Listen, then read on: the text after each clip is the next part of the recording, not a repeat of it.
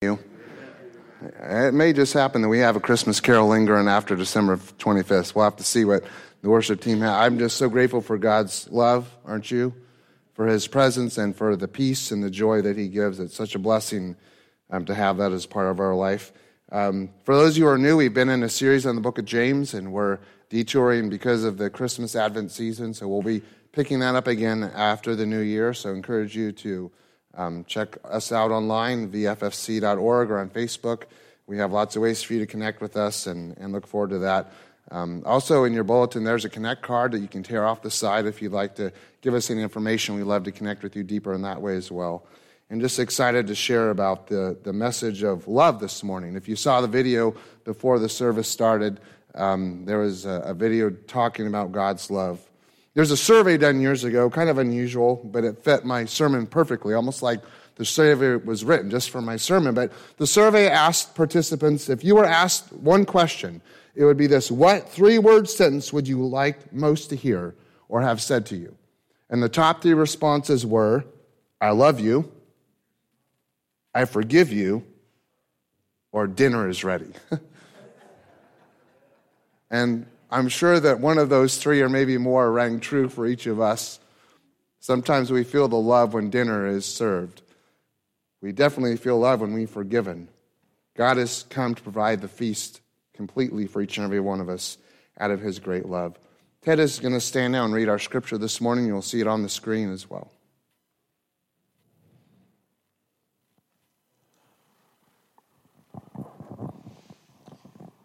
Isaiah 63, 7 through 9. I will tell of the kindness of the Lord, the deeds for which he is to be praised, according to all the Lord he has done for us. Yes, the many good things he has done for the house of Israel. According to his compassion and many kindness, he said, surely they are my people, sons who will not be false to me. And so he became their Savior. In all their distress, he too was distressed. And the angel of his presence saved them. In his love and mercy, he redeemed them. He lifted them up and carried them all the days of the old. Aren't you grateful? In verse 3, it says, and the angel of his presence saved them. What a beautiful truth this passage carries. I've been dealing with a cough for a couple weeks now, and I was talking to my daughter yesterday about it, and she's like, Dad, how are you going to preach tomorrow? And I was like, well, God always finds a way, but I might just lean towards my shortest sermon ever. And she was like, how often are you going to do that? I'm not sure what she was trying to say by asking that question, but we're going to give it a shot today and trust the Lord for his strength. Years ago, there was a ministry to an orphanage, and they went to the orphanage to tell the Christmas story. Told them how there's no room from the inn, and they went to a stable, and Jesus was born in swaddling clothes, wrapped in a manger. And they told these orphans the Christmas story for the first time in their life. They heard about the gospel of how Jesus came to be born as a child, as a baby in a manger. They also bought kind of rough crafts for this area, but they brought enough crafts for the kids to try to construct some kind of manger scene based on the story that they had heard. And so the orphans got busy assembling their manger scenes, and the missionary leader walked amongst the children as they began to design their creations. And everything was looking well until he went to Misha's table where he sat. He looked to be about 6 years old, and he'd already finished his manger product, even though all the other kids were still working on theirs. And he looked at the little boy's manger scene. He was startled to see not one babies lying in the manger, but two. He quickly called for a translator to come over and explain to him what he was thinking and what was going on, and the child began to repeat his story. And he started at the beginning. He repeated the gospel message he'd heard for the first time. And the only thing that he messed up was that he called Mary Marie instead of Marian. But he very succinctly remembered within just a few minutes the major parts of the Christmas story, until he came to the part where Mary put baby Jesus in a manger. And the missionary wrote that Misha, the young child, began to ad-lib it from there. He made up his own ending to the story, and he said, when Maria laid the baby in the manger, Jesus looked at me and asked if I had a place to stay. Now remember, they're in an orphanage. Jesus asked me if I had a place to stay. I told him I have no mom and I have no dad, so I have no place to live.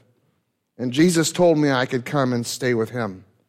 But I told him I couldn't because, like all the others, I had no gifts to bring to him, like everyone else had. But I wanted to stay with Jesus so much. So I thought and I prayed about what I had that maybe I, poor, lonely me, could use for a gift. And I thought that maybe if I kept him warm, that would be a good gift. And Jesus told me, the little boy said, if you keep me warm, that will be the best gift that anyone has ever given me. So I got into the manger, the reason there's 2 babies. And Jesus looked at me and told me that I could stay with him for always. As little Misha finished his story, his eyes brimmed full of tears that splashed down his little cheeks. And putting his hand over his face, his head dropped to the table and his shoulders shook as he sobbed and sobbed. The little orphan had found someone who would never abandon him, someone who would stay with him forever and for always. This young orphan child found in the gospel Christmas story love that had touched his heart and forever would touch his life.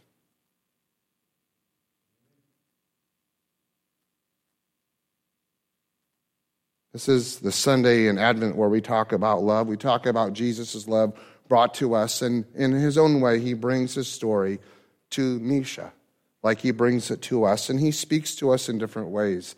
But in this passage in Isaiah chapter 63, there are 3 ways that we want to point out to you this morning of ways that God has come to reveal his love to us, show his love to us, and we're going to do this with the Lord's help before we get into a coughing spell. But one of the things that we see in this passage is that God came and he lavished his love on us despite our own unworthiness. Despite our own unworthiness, God has come to show his kindness to us. If you know anything about the story of the nation of the history of Israel, these were not a perfect people.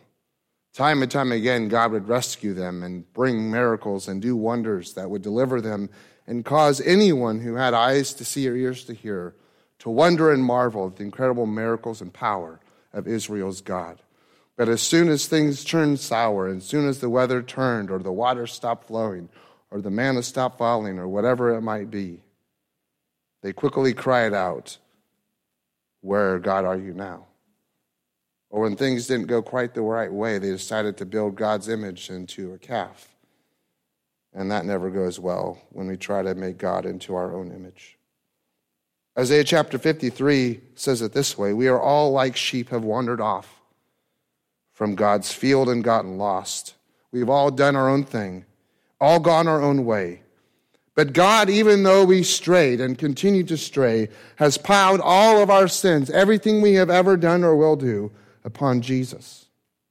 And he still loves us and comes to save us from our own sins. He not only wants to be the one who keeps us warm, he not only wants to come and be the one who loves us, but he wants to be the one who comes despite what you and I may have ever thought, said, or done, and to love us with a pure, everlasting love. I think Misha felt about as unworthy of love as anyone could have ever felt. No possessions, no family, no gifts, literally nothing but the clothes on his back to offer anyone. And who did Jesus come to? The one who deemed themselves the most unworthy. The one who believed in their heart completely that they had nothing to offer God. There was nothing that they had within them or without them would mean anything to God. And still Jesus slips into our life and says, all that really matters is your heart. And I'm going to come on, and the Bible says, while we were yet sinners, Jesus died for us. While we were in the middle of our rebellion, while we were at our worst, while and maybe still, though we have nothing really on the outside or the inside to meet God's equality, to impress God at any notion. It isn't about what we have. It isn't about what we don't have. It is that we breathe. It is that he sent his son to die on the cross so that whoever would use that, even him, would know his incredible love, not just on this earth, but on the next, and have everlasting life. And despite our own unworthiness, Jesus came and took on the iniquities of us all, and was willing to come as a child wrapped in swaddling clothes, laying in a manger. I'm like, I can't fit a sermon about that into my series. I want to so bad. What it means, what it can mean to us to think of the fact that Jesus didn't come in a palace, on a stallion, with an army. He came to us weak and helpless and needy, dependent upon others, just like we are. He came into the world just like you and I did. But he left this world in quite a different way, obtaining and purchasing our own salvation by his blood. Despite all our own unworthiness, Jesus loves us, and he continues to love us. Secondly, we see in this passage that Jesus comes to us in the middle of our troubles. I read somewhere, make sure if you preach on this passage to differentiate the fact that Jesus doesn't cause our troubles. Because sometimes it's a temptation for us to blame our problems and our difficulties and our anxiety on God. What this passage is saying is that in the middle of all of the things that we're facing, Jesus comes to us. It says in verse 9 of the passage that Ted read for us, in all their distresses, he too was distressed. An angel of his presence saved them. And in his love and mercy, he redeemed them. He lifted them up and he carried them, just like the days of old. Aren't you glad that God comes to carry us? Aren't you glad that he holds you when you feel like there's nothing to hold on to? Aren't you glad for the strength that the Holy Spirit gives us, that when we don't know the answers, when we can't see tomorrow, when everything seems black and dark and scary and unknown for us, that we have a rock to cling to. We have a Savior who holds us. We have a Redeemer who is there for us. And even though when we feel like we can go nowhere and do nothing right, he is still there with us. The Bible says, even though you walk through the fire, I will be with you. Any of you walking through the fire today? No, one of you, a couple of you. The rest of you, I know it's happening, whether you want to raise your hand or not. How many of you feel like you're going through the water and it's about ready to overwhelm you? Time and time again, Jesus says, I am there, and it will not overwhelm you. He comes to us in our troubles and our distresses. Isaiah chapter 53, verse 4 says, surely he took up our infirmities and he carried our sorrows. He was pierced for our transgressions and crushed for our iniquities. He just didn't come to help us feel better when things are going wrong. He came so we could cast our burdens and our cares upon him. I've preached about this passage before, and what that means is a lot of times life is like a heavy, weighted down backpack. I was hoping that's where you were going, brother. Thank you so much. The Bible says, bring someone a cup of cold water in Jesus' name. You're a good man. And you're an Oregon Ducks fan, so you got the whole package.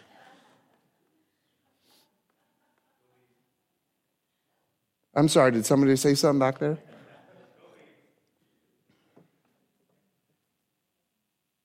Sometimes what you and I are going through can feel like a backpack that is just full of heavy rocks. Matthew talks about a millstone being hung around our neck in a different kind of context, but life can feel that way. It's like something that's strapped around you that is all you can do to go forward because of the weight and the burden that is just dragging you down. And the Bible says Jesus didn't come along to help us feel a little bit stronger, to carry that, continue. It says that he came so that we could just take off the burden, lay it at his feet and give it to him and say, Lord, I can't do this anymore, and you have come in order that I won't have to do it on my own. Years ago, there was a North Dakota blizzard howling. A call at Dr. Thompson's office late one night, about 9 o'clock at night. It was already dark outside. Man on the other end of the phone says, can you come out to my place? My boy's really sick. He's got a super high fever. He's already unconscious, and I'm really worried about him. Do you think you can make it out to us in the middle of this blizzard? The doctor said, I'm kind of new around here. I've never seen a storm like this. I'll do my best.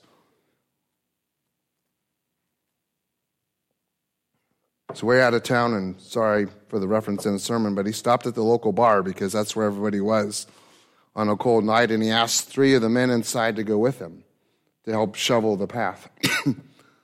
About halfway to the boys' house, they became exhausted because of the drifts were getting so deep. And the doctor left the men in his car and found a horse to continue on out to the boy's house. The boy was so sick, the doctor knew if he didn't get to him and get him to the hospital, he might not even live through the night. He called the county commissioner and said, I'm not sure what I can do for you, doctor, but I'll try. By sunrise, the doctor got his patient down to the main road. He made it to the boy's house. He cared for him. He gave him some medicine to kind of stabilize him, and he had no idea how he would get back through town that he just barely survived getting through and then on to the hospital on the other end of town. But as he came down the driveway of the sick boy's home, to his surprise, his car was there waiting for him, running and the heaters on. And the road all the way through town had been cleared. And the doctor called the commissioner and said, Ed, thank you so much. I'm speechless. And he said, I didn't have anything to do with it. The doctor's like, well, then what happened? Who was responsible for all that work? And the commissioner said, well, in our small town, when there's an emergency call, it goes to the party line. So everyone who's anyone gets that call at the same time. So Joe and Bob and Ted and Ed and Sam all heard that call and knew something must be wrong. So every able-bodied man and boy along that road went to work all night long shoveling snow. We all live out here in God's wide-open country where the coyotes howl and the wind blows free. And when anybody's in trouble, we all pitch in to help. We call it putting love on the line. And that's what Jesus did for us by coming into this world when there was no way we could pave a path to salvation or to peace or to forgiveness or hope by any means on our own. Jesus came and he laid his life and he laid love on the line so that by his grace and by his sacrifice, you and I could know his peace and love. Romans chapter 5, verse 6 and 8 says, just at the right time, when we were still powerless, Christ died for the ungodly. But God demonstrated his own love for us in this. While we were still sinners, he died for us. Aren't you grateful this morning that he put love on the line for you? Third and lastly this morning, we see Jesus' love revealed to us because he came to us in person. He came into the world, our world, himself. He didn't send a substitute in his place. He didn't send one of his powerful angels to do all of his bidding. You know, maybe he'd have to die on the cross instead of Jesus. God came into our life, and he came into our life to stay. And as long as we let him, like that little orphan boy Misha, crawl up in the manger with him, he'll stay there forever. He promised in the Bible he would never leave us or forsake us. But for some in Christianity, it seems like Jesus has. Sometimes for some of us, it feels like God is far away. And it's so much work just to struggle through the life that God is leading us past. But the Bible says that Jesus came just as you and I were, to feel our infirmities, to understand our iniquities, to know our sufferings firsthand. Years ago, there was a priest that was living literally in the same housing complex as his parishioners, and across town there was a really poor section of town. It literally was a dump. And the people on that side of town lived in the dump. They got their breakfast out of the trash heap. If they got a snack, they dug through the trash just to survive. It was a huge town filled with many people. Well, as a good congregation did, they felt led to minister to this group. So they got together in their nice, warm, clean church fellowship hall and sanctuary and bagged up lunches and bagged up gifts to go out to the dump heap and give these gifts to these people and then turn around and leave. And they didn't really seem to be building any kind of relationship. There really wasn't the kind of connection that the congregation was longing for. And so they decided one day, instead of bringing all of their goods to give to them, something they would probably never be able to afford on their own, they decided to go and help these people dig for their own trash meal. They went side by side with the dump people, digging through the trash. And it didn't take very long in that dirty, stinky, filthy place to become brothers and sisters to them. At the risk of getting tuberculosis and other diseases and having to endure an unbearable smell and indignity of a work that they would have never imagined God would have called them to be a part of, they became a part of the dump family. And they found that these people responded to their kindness over time. Many of the people gave their hearts to Christ because someone had come into the middle of their mess, just as they were, and loved them just as they found them.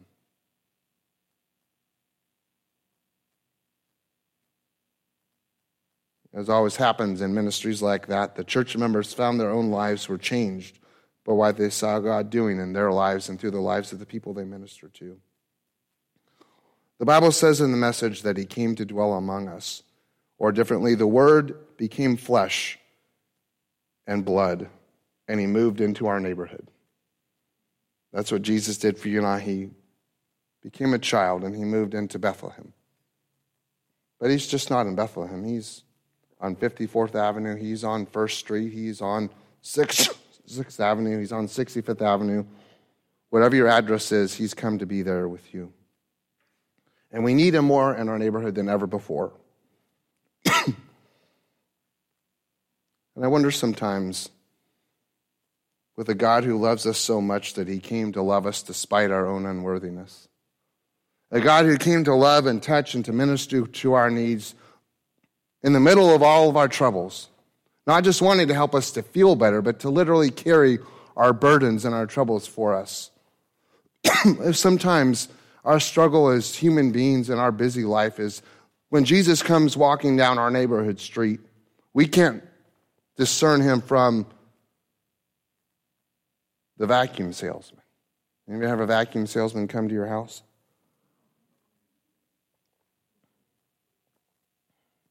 What's the catch? What's the trick? What's it going to cost me? How long is this going to last? When is it going to break down? I'm sure I have enough to afford this. And we quickly become like little Misha. All the reasons why we couldn't, shouldn't, wouldn't, can't, might never. And the Bible says the gospel is really, really simple. Jesus came as a young child, defenseless, alone, helpless, weak, to help us to realize that that's how we come into the world and how many of us even now feel sometimes in our own life. But the Bible says Jesus grew up into a man, a perfect man who died on the cross and willingly gave his life for you and I so that we could have forgiveness, we could have purpose, we could have passion, and God could show us his plan for our life. And it is out of his great love that he came. And this morning, as we sang those songs together, it was just a reminder to me that we sang about a holy night years ago. But as we sang O Holy Night together this morning, the Lord said to me, every day is because I am here. It's that we celebrate a day many, many years ago, but the fact of the matter is that Jesus still walks to the trash. He still goes to the dump families, and he gets down and dirty right where we are, and he meets us in our greatest area of need, that place where no one else is willing to go. Maybe we don't even want to go there. Jesus comes as a meek and lowly child to meet us right in that place, just as we are. And we know that he came to touch and transform each of our lives. Aren't you glad that he came this morning? Aren't you glad that he loves you? When I first read that story of little Misha and 2 babies in the manger, I laughed, and then I read the rest of the story, and then I cried. And I've been thinking to myself this week, Lord, maybe that's a good prayer for me. You see, my manger has to be just right. It has to be according to my definitions, and when something doesn't go right, it messes my manger up. Because of all the things that I have. all the processions that I have. But for Misha, it was just, all that mattered was Jesus. As all that mattered to him was having Jesus a part of his life. What a simple faith he had. All that matters is to having all of Jesus, all of the time, for always. And he knew that though he may lack a human family and a human mom and dad, he had a heavenly Father that would fill his heart with love, and that would never end. What a beautiful message for us at Christmas. Jesus has come to fill our heart with love, and a love that will never end. Will you stand and we'll close in a word of prayer?